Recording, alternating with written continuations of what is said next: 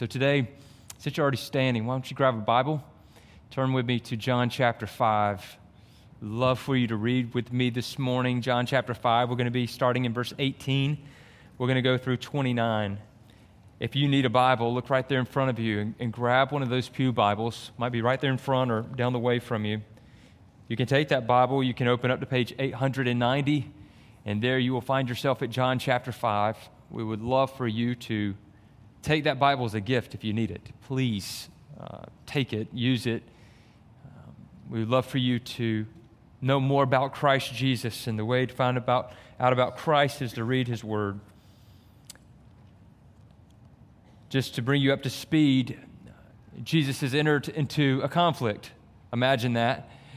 This is nothing new for Jesus. God coming to live in the flesh encounters conflict with the man He created. This is quite natural, a quite natural response of man and his sin. And they're upset, they being the religious leaders, the Jews, because Jesus healed on the Sabbath. A man who was an invalid for 38 years was told to get up, grab his mat, and walk. And the Jews have become so particular with their religious expectations that even a man who had been crippled for 38 years and carrying his mat as a way of showing that he is healed was looked at as one who was doing work, was breaking the law. So now Jesus is under question, and now Jesus speaks boldly. And we're going to see that Jesus leaves no room for indifference. So read with me. Starting in John chapter 5, verse 18 through 29. This was why the Jews were seeking all the more to kill Him. Because not only was He breaking the Sabbath, He was even calling God His own Father, making Himself equal with God. So Jesus said to them, "Truly, truly, I say to you, the Son can do nothing of His own accord, but only what He sees the Father doing. Whatever the Father does, that the Son does likewise. For the Father loves the Son and shows Him all that He Himself is doing. And greater works than these will He show Him, so that you may marvel. For as the Father raises the dead and gives them life, so also the Son gives life to whom He will. The Father judges no one, but has given all judgment to the Son, that all may honor the Son just as they honor the Father. Whoever does not honor the Son does not honor the Father who sent Him. Truly, truly, I say to you, whoever hears my word and believes Him who sent me has eternal life. It has not come into judgment, but has passed from death to life. Truly, truly, I say to you, an hour is coming and is now here, when the dead will hear the voice of the Son of God, and those who hear will live. For as the Father has life in Himself, so He has granted the Son also to have life in Himself. And He has given Him authority to execute judgment, because He is the Son of Man. Do not marvel at this, for an hour is coming when all who are in the tombs will hear His voice and come out, those who have done good to the resurrection of life, and those who have done evil to the resurrection of judgment." Let us pray together. Father, we are most grateful for Your word. Thank You that Christ came to live among us, and that He left no room for indifference. Father, my specific prayer is for the hearts in this room today that are as dry as the ground outside. By Your grace, may You bring a freshness. May you bring life. May there be trust in Christ Jesus today in the hearts in this room. I am powerless to convince or persuade or change any hardened heart. So I pray your grace goes before me as I strive to faithfully preach this message according to your will. We ask that it be done in Jesus' name. Amen. Amen. You may have a seat.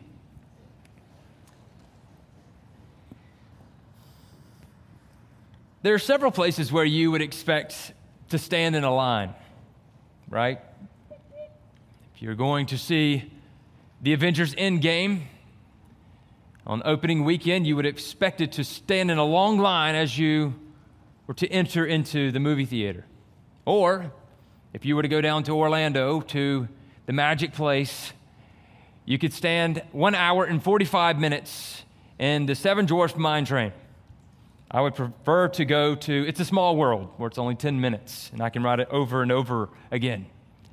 Or if it's a hot summer's day, you can go to a water park, and you can jump into a lazy river and enter the log jam of everyone in their floats close together. The thought of it kind of freaks me out just a little bit. But people love being in the lazy river, and there you can get jammed. But also, you can enter a traffic jam if you were to go to Paris, to the Louvre, and go take a look at Mona Lisa. There are plenty of people who are standing in line to get one look at a picture that's really not big at all. It's on a big wall, but that's about it. You see it and go, oh, that's nice. Yeah, she's not smiling like I thought, and walk away. There are all types of lines that you can stand in. I feel bad for you ladies at sporting events and conferences you may go to. When it comes time to go to the restroom, it seems like the ladies' line is always backed up. But there are certain places that you would go, you would not expect a long line. One of those places is Mount Everest. For anyone who would accept the challenge of climbing Mount Everest, you would think that once they reached the top, to summit the mountain, that they would be all by themselves. But it's amazing when one person accepts the challenge and then another person accepts the challenge, then it becomes common. And as of this year, there are record numbers of hikers who are climbing Mount Everest. And once they get to the summit, they find that they're not by themselves. There's, in fact, a long line to reach the top. There's a picture this past week of them standing in a long line waiting. In fact, it's become dangerous standing in those conditions to the human health. But you wouldn't expect that at the top of Mount Everest. Another place where maybe you're not expecting to see a line is in this passage today in John chapter 5. You say, hey, we didn't read of any lines. We didn't hear people complaining in line. But there's actually a long line here in John chapter 5, a traffic jam.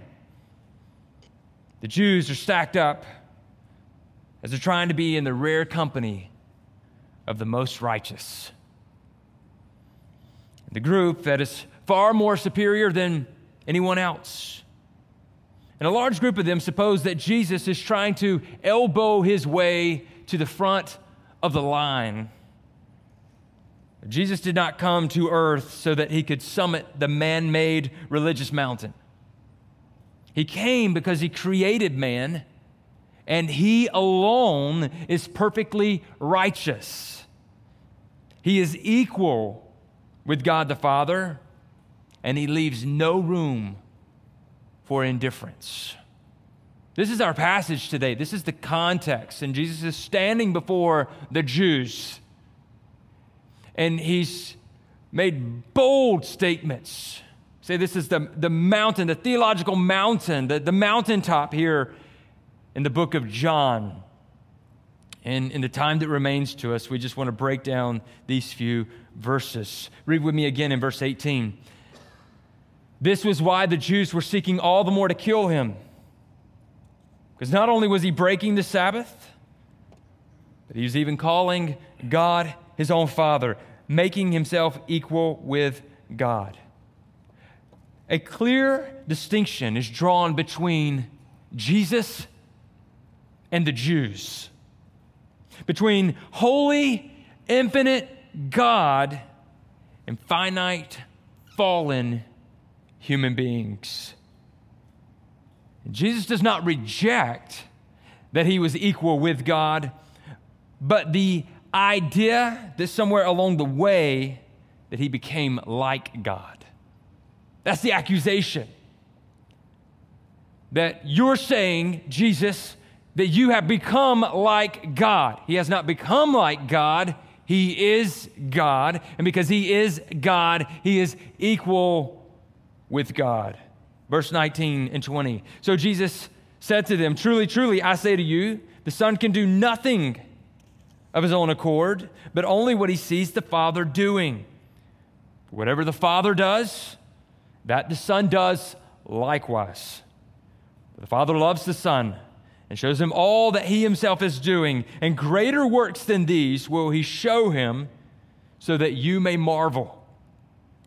Most sons, during their time on earth, followed their father's trade. This fit within the cultural context of the day. Jesus, for most of his years on earth, followed Joseph, his earthly father's trade, and was a carpenter. But this is not the real point of verse 19. What Jesus is not saying is that he has been watching his father and everything that his father does, then he reciprocates. No. He's saying what the Father does, I do. I see my Father do it, I do the same. Jesus did not become like his heavenly Father by watching and then growing into the same mold. He only does what he sees the Father doing because they are the same. That word, likewise. You may hear this and you say, Brian, I have a good understanding of what you're talking about here this morning. I'm quite familiar with Jesus. But it's John in his writing that slows it down after the healing of the man who was an invalid for 38 years. He slows it down, narrows in the focus, and says, this is Jesus. This is who Jesus says that he is. And because this is the case, we must slow down. And we must receive it today. Jesus did nothing of his own accord. Because if he did, then that would mean there would be two opposing gods. There can't be two opposing wills. Because if there's two opposing wills, two opposing gods. So it's not God the Father and God the Son going against each other. So he did nothing of his own accord. He did all that the Father was doing. He can't do anything outside of the Father's doing. We, on the other hand, as a creation, as a people that he created, we can only do what is outside of the Father's doing. Hear that clearly.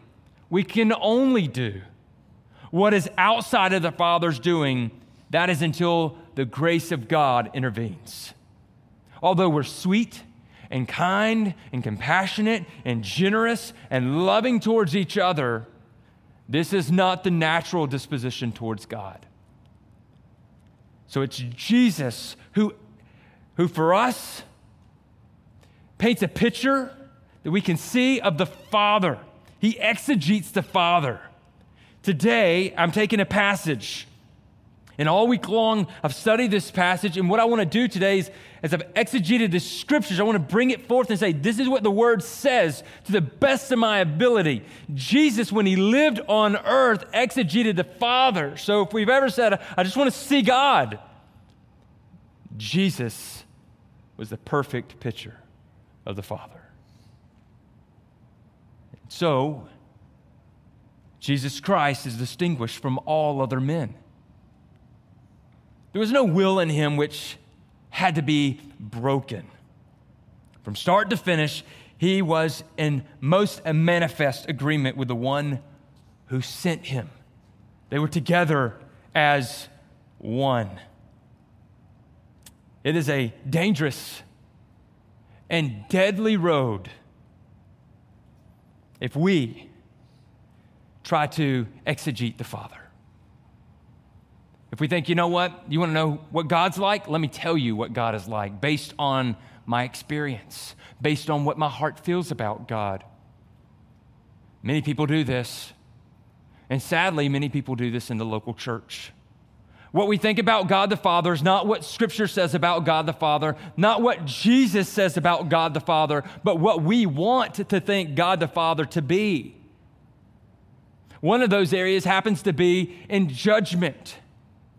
We would like to think that, yes, God will judge, and He is just to judge, but surely a loving Father would not judge a creation to an eternity in hell. There's got to be a point when a loving Father would say, stop, that is enough. I have punished you for enough of eternity. I'm calling it quits. There have been faithful men and women who have taught the Word, who have led conferences, who have been faithful, and then they fall away because no longer do they want to believe the God of the Bible. They want to believe the God of their own heart. Maybe you're here today and you're not convinced that what God's Word says is true is fully true. Maybe you want to step in and stop it when it comes to eternal damnation.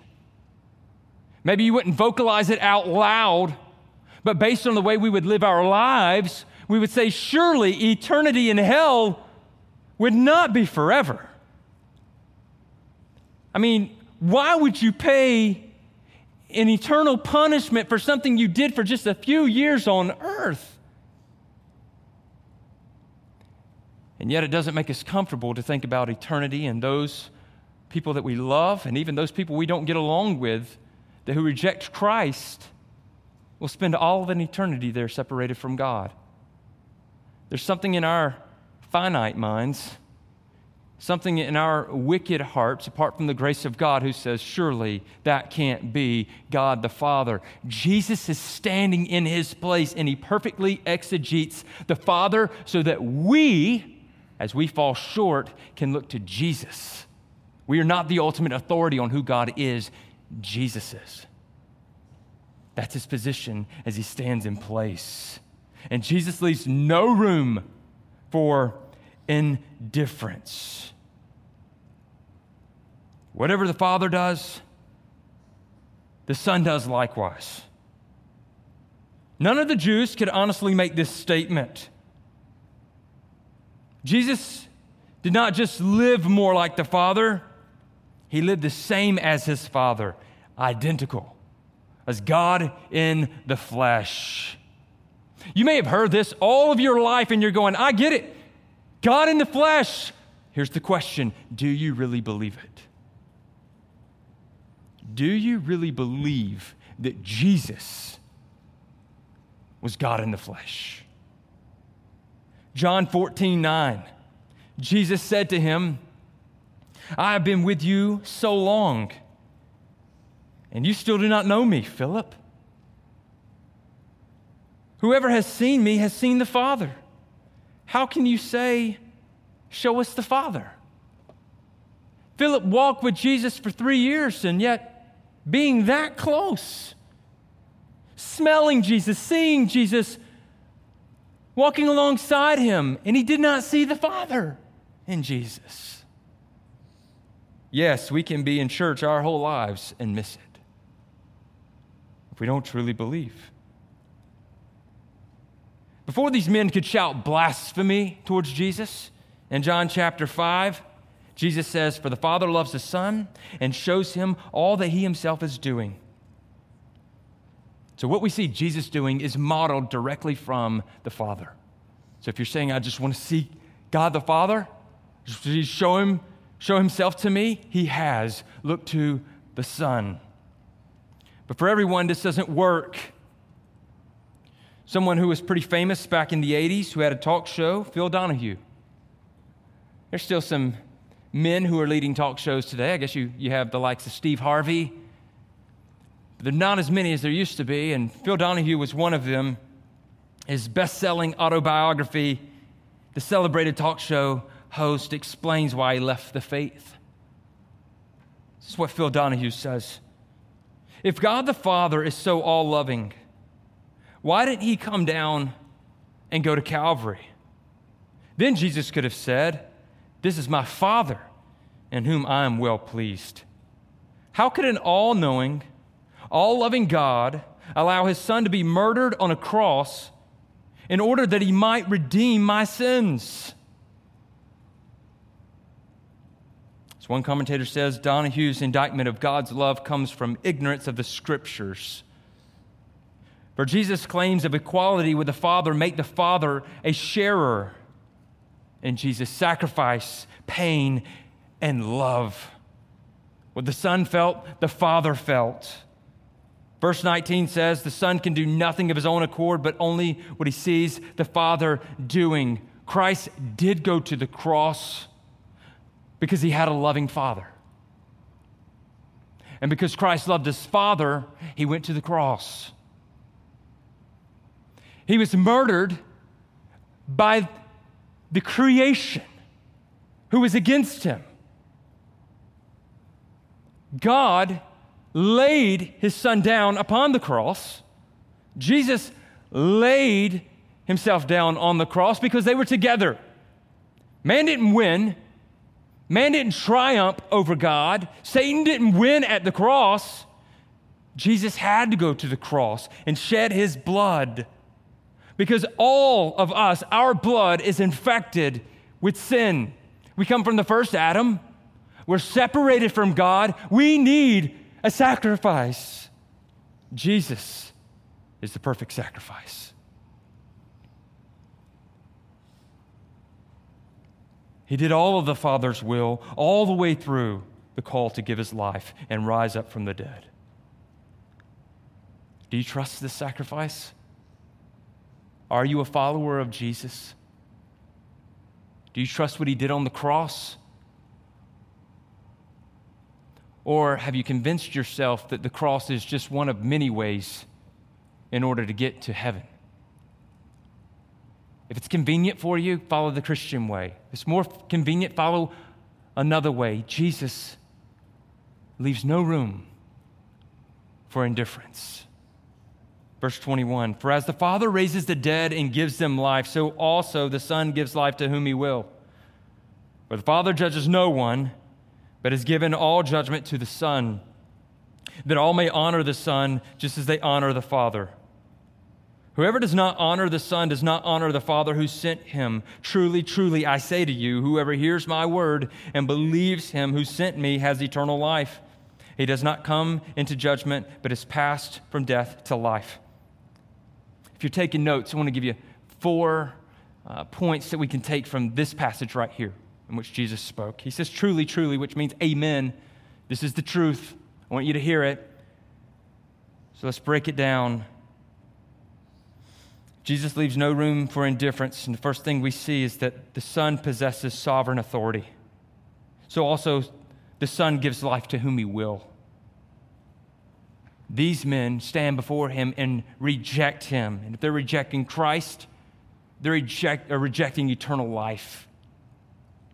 But Christ is saying, I have the sovereign authority. And those whom I will save, I will save. They will be surely saved. There will be no doubt in me saving them because it's me who is coming to them. I was sharing with someone this week. We were hearing each other's testimonies. One thing we said is that, when we became followers of Christ, the thing that was clear is that all we wanted in that moment was Jesus. Why do we want Jesus in that moment? Because he has come for us. He calls out as the good shepherd, as we memorize this week, and we are his sheep, and the sheep hear his voice. The Son possesses sovereign authority to save. And when he saves, it is a spiritual down payment. It is real substance. You may think to yourself, to just confess the Christ seems too simple. What else must I do? There's nothing you can do but trust that he did it all.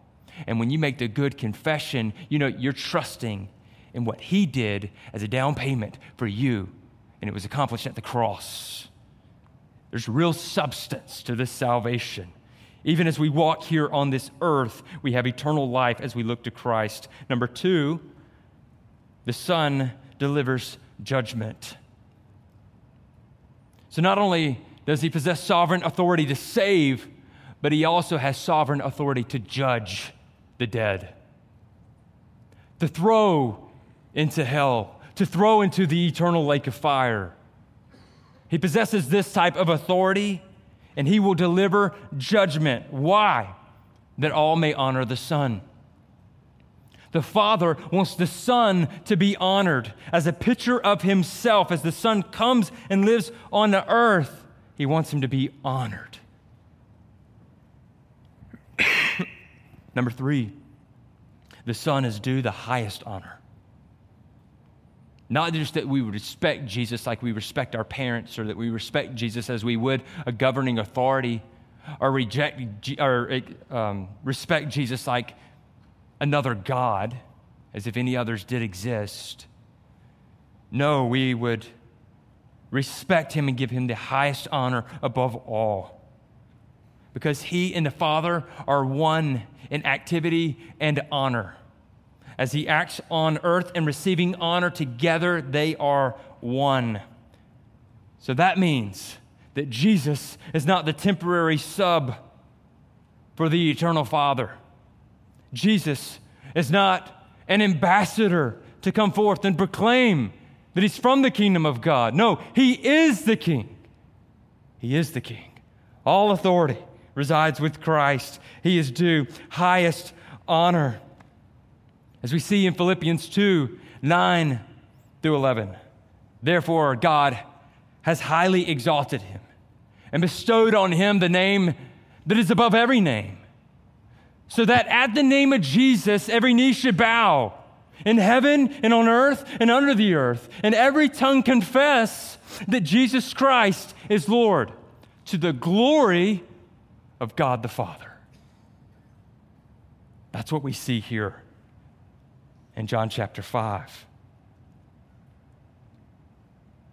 So whoever does not honor the Son does not honor the Father who sent him.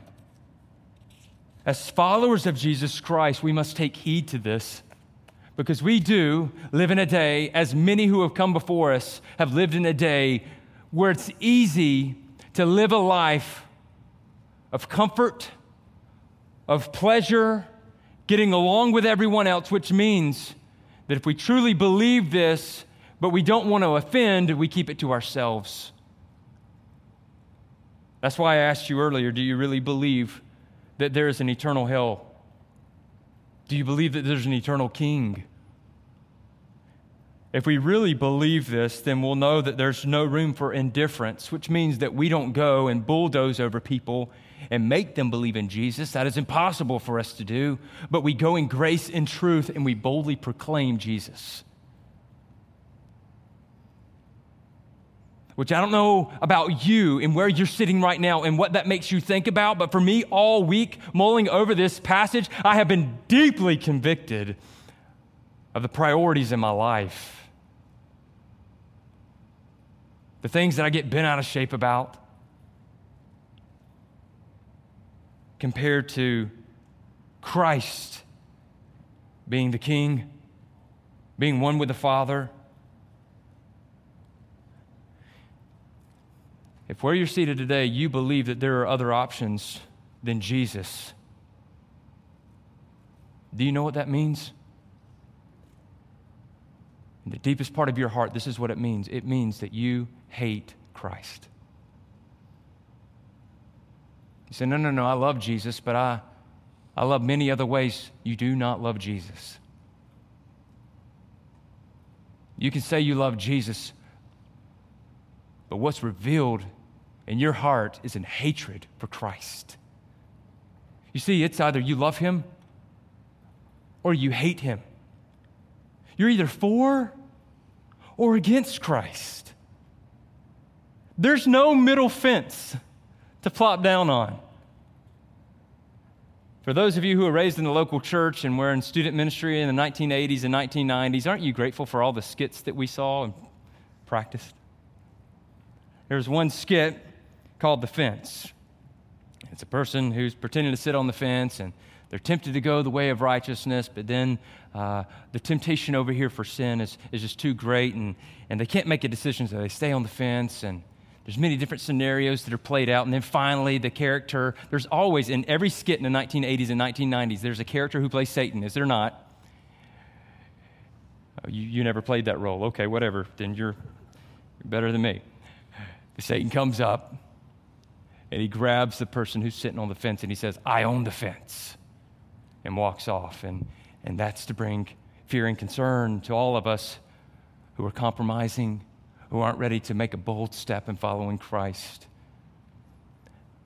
I appreciate the skit. Saw it many times, even participated in the skit, and I played all the different roles, I believe. But there's no middle fence. There's no middle fence. Jesus never teaches of a middle fence. You're not sitting on a fence deciding what to do. If you're not for Christ, you're against Christ. If you don't love Christ, you hate Christ. Matthew 12:30, Jesus says, "Whoever is not with me is against me, and whoever does not gather with me scatters." Jesus made it clear that if you're not for me, you're against me. Hear this clearly today, church, that if we're not for Christ, we're against Christ. Number 4, the Son provides eternal life. He provides eternal life. Whoever hears my word and believes him who sent me has eternal life. He does not come into judgment, but is passed from death to life. Get that? That it's not will have eternal life, has eternal life right now. Maybe the reason why we're not so passionate about Jesus is because we're waiting for eternal life that he promised us. Well, once I get to heaven, then of course, yes, I'll praise Jesus, but while I'm here on this earth, let me have my life. Let me do the things I want to do. But Jesus says not will have eternal life, but has eternal life. It is the here and now. One day, yes, but here as well. The transfer has already taken place. You have passed out of death into life, delivered from the power of death. Colossians 1:13 and 14 says, "He has delivered us from the domain of darkness and transferred us to the kingdom of his beloved Son, in whom we have redemption, the forgiveness of sins." Do you have eternal life right now? Are you walking in eternal life today? I appreciate what A.W. Pink says. The hearing ear and the believing heart are the consequences of having eternal life and not the qualifications for obtaining it. Then it is added, "and shall not come into condemnation." This guarantees the future. You're saying, how do I know if I could be ready to follow Christ? Are you ready to trust in him? Right now, in your life, do you want to put all of your hope in Jesus? Do you trust that what he did on the cross was a full payment for your sins? That the wrath of God has been satisfied on your behalf? Because Jesus took it upon himself. He drank from the whole cup, not leaving one drop. Do you believe this? That Jesus is your Savior, that he's your Lord? Are you willing to follow him today? If it is a resounding yes, then trust in him, follow him. The result is that you've been given ears to hear and a heart to believe. And he guarantees you a future. No, the man goes on to say the distinction between present and future is not thereby canceled out, but eternal life does begin qualitatively in the present. Death also gains a different content. This is why I wanted to read this quote to you. Listen to this. Death also gains a different content than what it usually has for humans.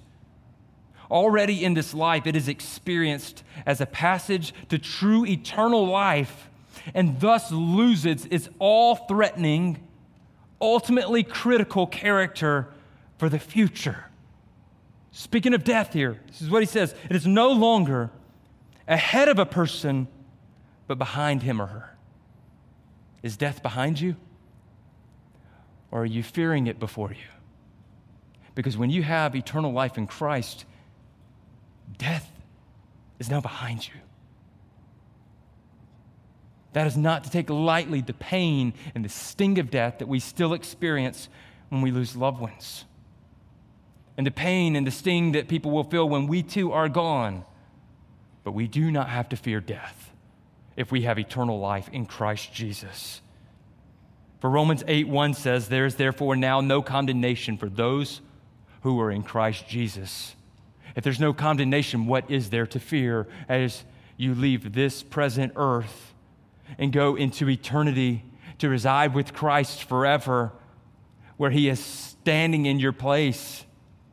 And you will not be condemned as guilty of your sin, but you have been set free from your sin, which means you are free to worship now and for all of eternity the God who made you, who loves you. His purpose for you is to glorify him and enjoy him forever.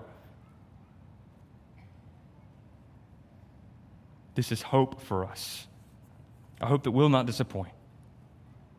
And then in verse 25 and following, "Truly, truly, I say to you, an hour is coming and is now here, when the dead will hear the voice of the Son of God, and those who hear will live.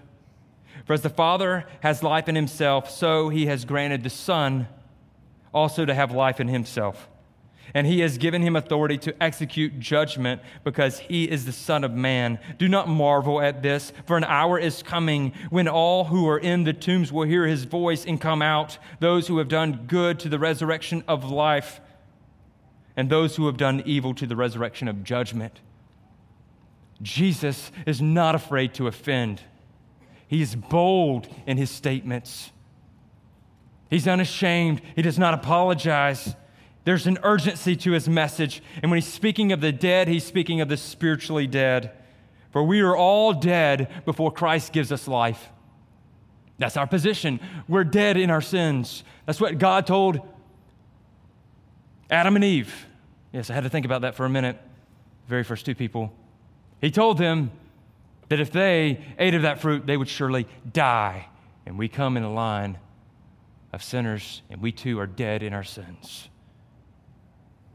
This makes clear what man contributes towards his salvation. The spiritually dead sinner contributes nothing to his salvation. Nothing. Except his sin. Do you believe that? The only thing you have to give in exchange for eternal life is your sin. Outright rebellion against God. Which means the only hope we have in our salvation is grace. Grace. May that never become old to you, old-fashioned to you. May it weigh heavy upon our hearts, because it is that truth which leads us to enjoy the eternal life that we have been given. It's what God wants for us. He doesn't want us living on this earth downcast, saddened, but filled with hope. We of all people should be happy, joyful, and have a reason to live. I know of those who are a couple of generations older than me. I see their countenance. It's downcast. I know what they're thinking. God, would you just take me already? Would you just take me into eternity? I'm done living on this earth. I'm done being disappointed by man.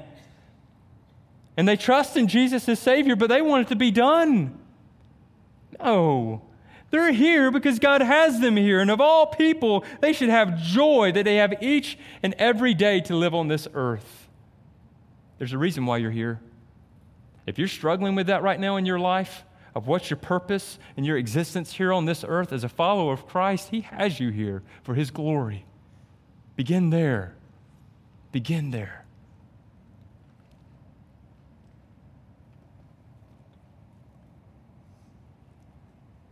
John 6, 63 through 67.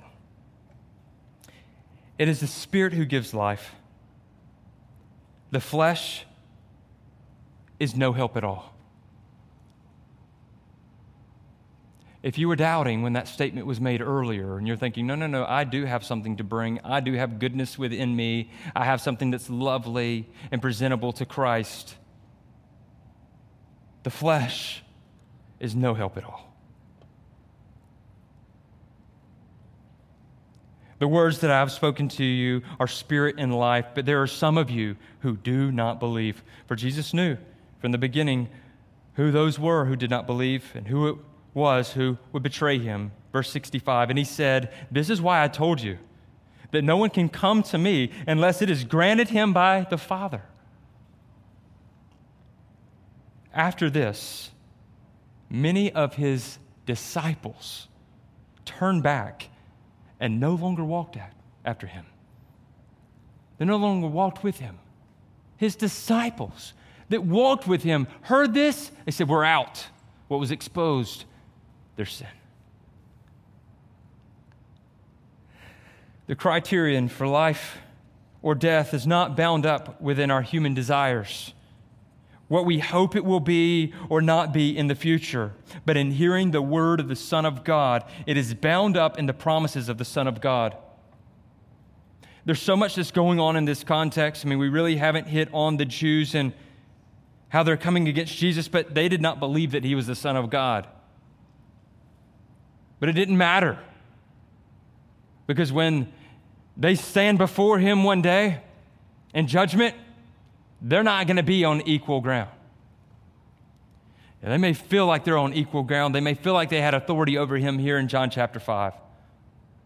But one day it will be clear, no matter what they thought here on this earth, that he is the only one to judge. Realize this before it's too late. Church, realize this before it's too late. May we not hold an indifference, whatever you want to believe. For our children, I urge you, I hope that in your home, you're not leading in your home and carrying this philosophy that, hey, whatever my kids want to believe, that's good for them as long as they believe in something.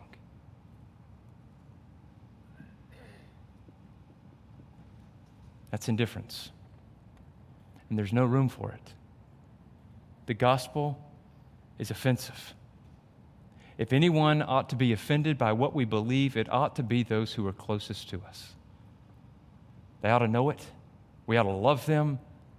But we have no room to back up when it comes to who is Jesus. Because there is a coming judgment, and I want to end with this. I'm convicted. I want you to know, as a pastor, I am convicted. For we sound the trumpet of grace as we should every time we gather together. But the recent conviction that I've had in my heart is that you do not hear enough of the eternal damnation that awaits those who reject Christ. That is the Bible too. Amen?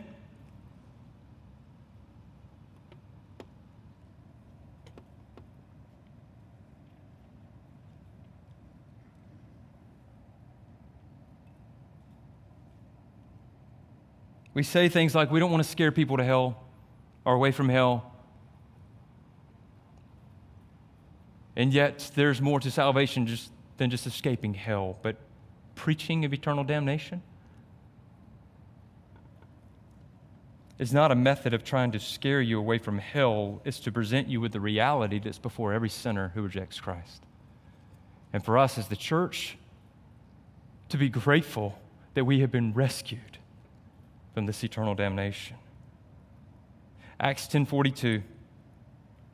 And he commanded us to preach to the people and to testify that he is the one appointed by God to be the judge of the living and the dead. So the living in Christ, the dead, those who are separated. Revelation 20, verse 12. And I saw the dead, great and small, standing before the throne, and books were opened. Then another book was opened, which is the book of life. And the dead were judged by what was written in the books according to what they had done. That is fearful. For if we are judged by what we have done, we are done for. We're done for. Romans 2, 6 through 11. He will render to each one according to his works. To those who by patience and well-doing seek for glory and honor and immortality, he will give eternal life. But for those who are self-seeking and do not obey the truth, but obey unrighteousness, there will be wrath and fury. There will be tribulation and distress for every human being who does evil, the Jew first and also the Greek. But glory and honor and peace for everyone who does good, the Jew first and also the Greek, for God shows no partiality. Paul is making his argument that whether you're a Jew or a Greek, you reject Christ, there you will reside together in the eternal lake of fire. But as a Jew or a Greek, you put your faith and trust in Jesus, there you will reside with him for all of eternity. What is it for you? Is there indifference in your heart, or is it clear that Christ is one with the Father, that he is the only way to the Father? Think, well, maybe I can persuade Jesus when the time of judgment comes. There are a lot of people who are smooth talkers. Man, they know how to get a bargain. They know how to talk the price down.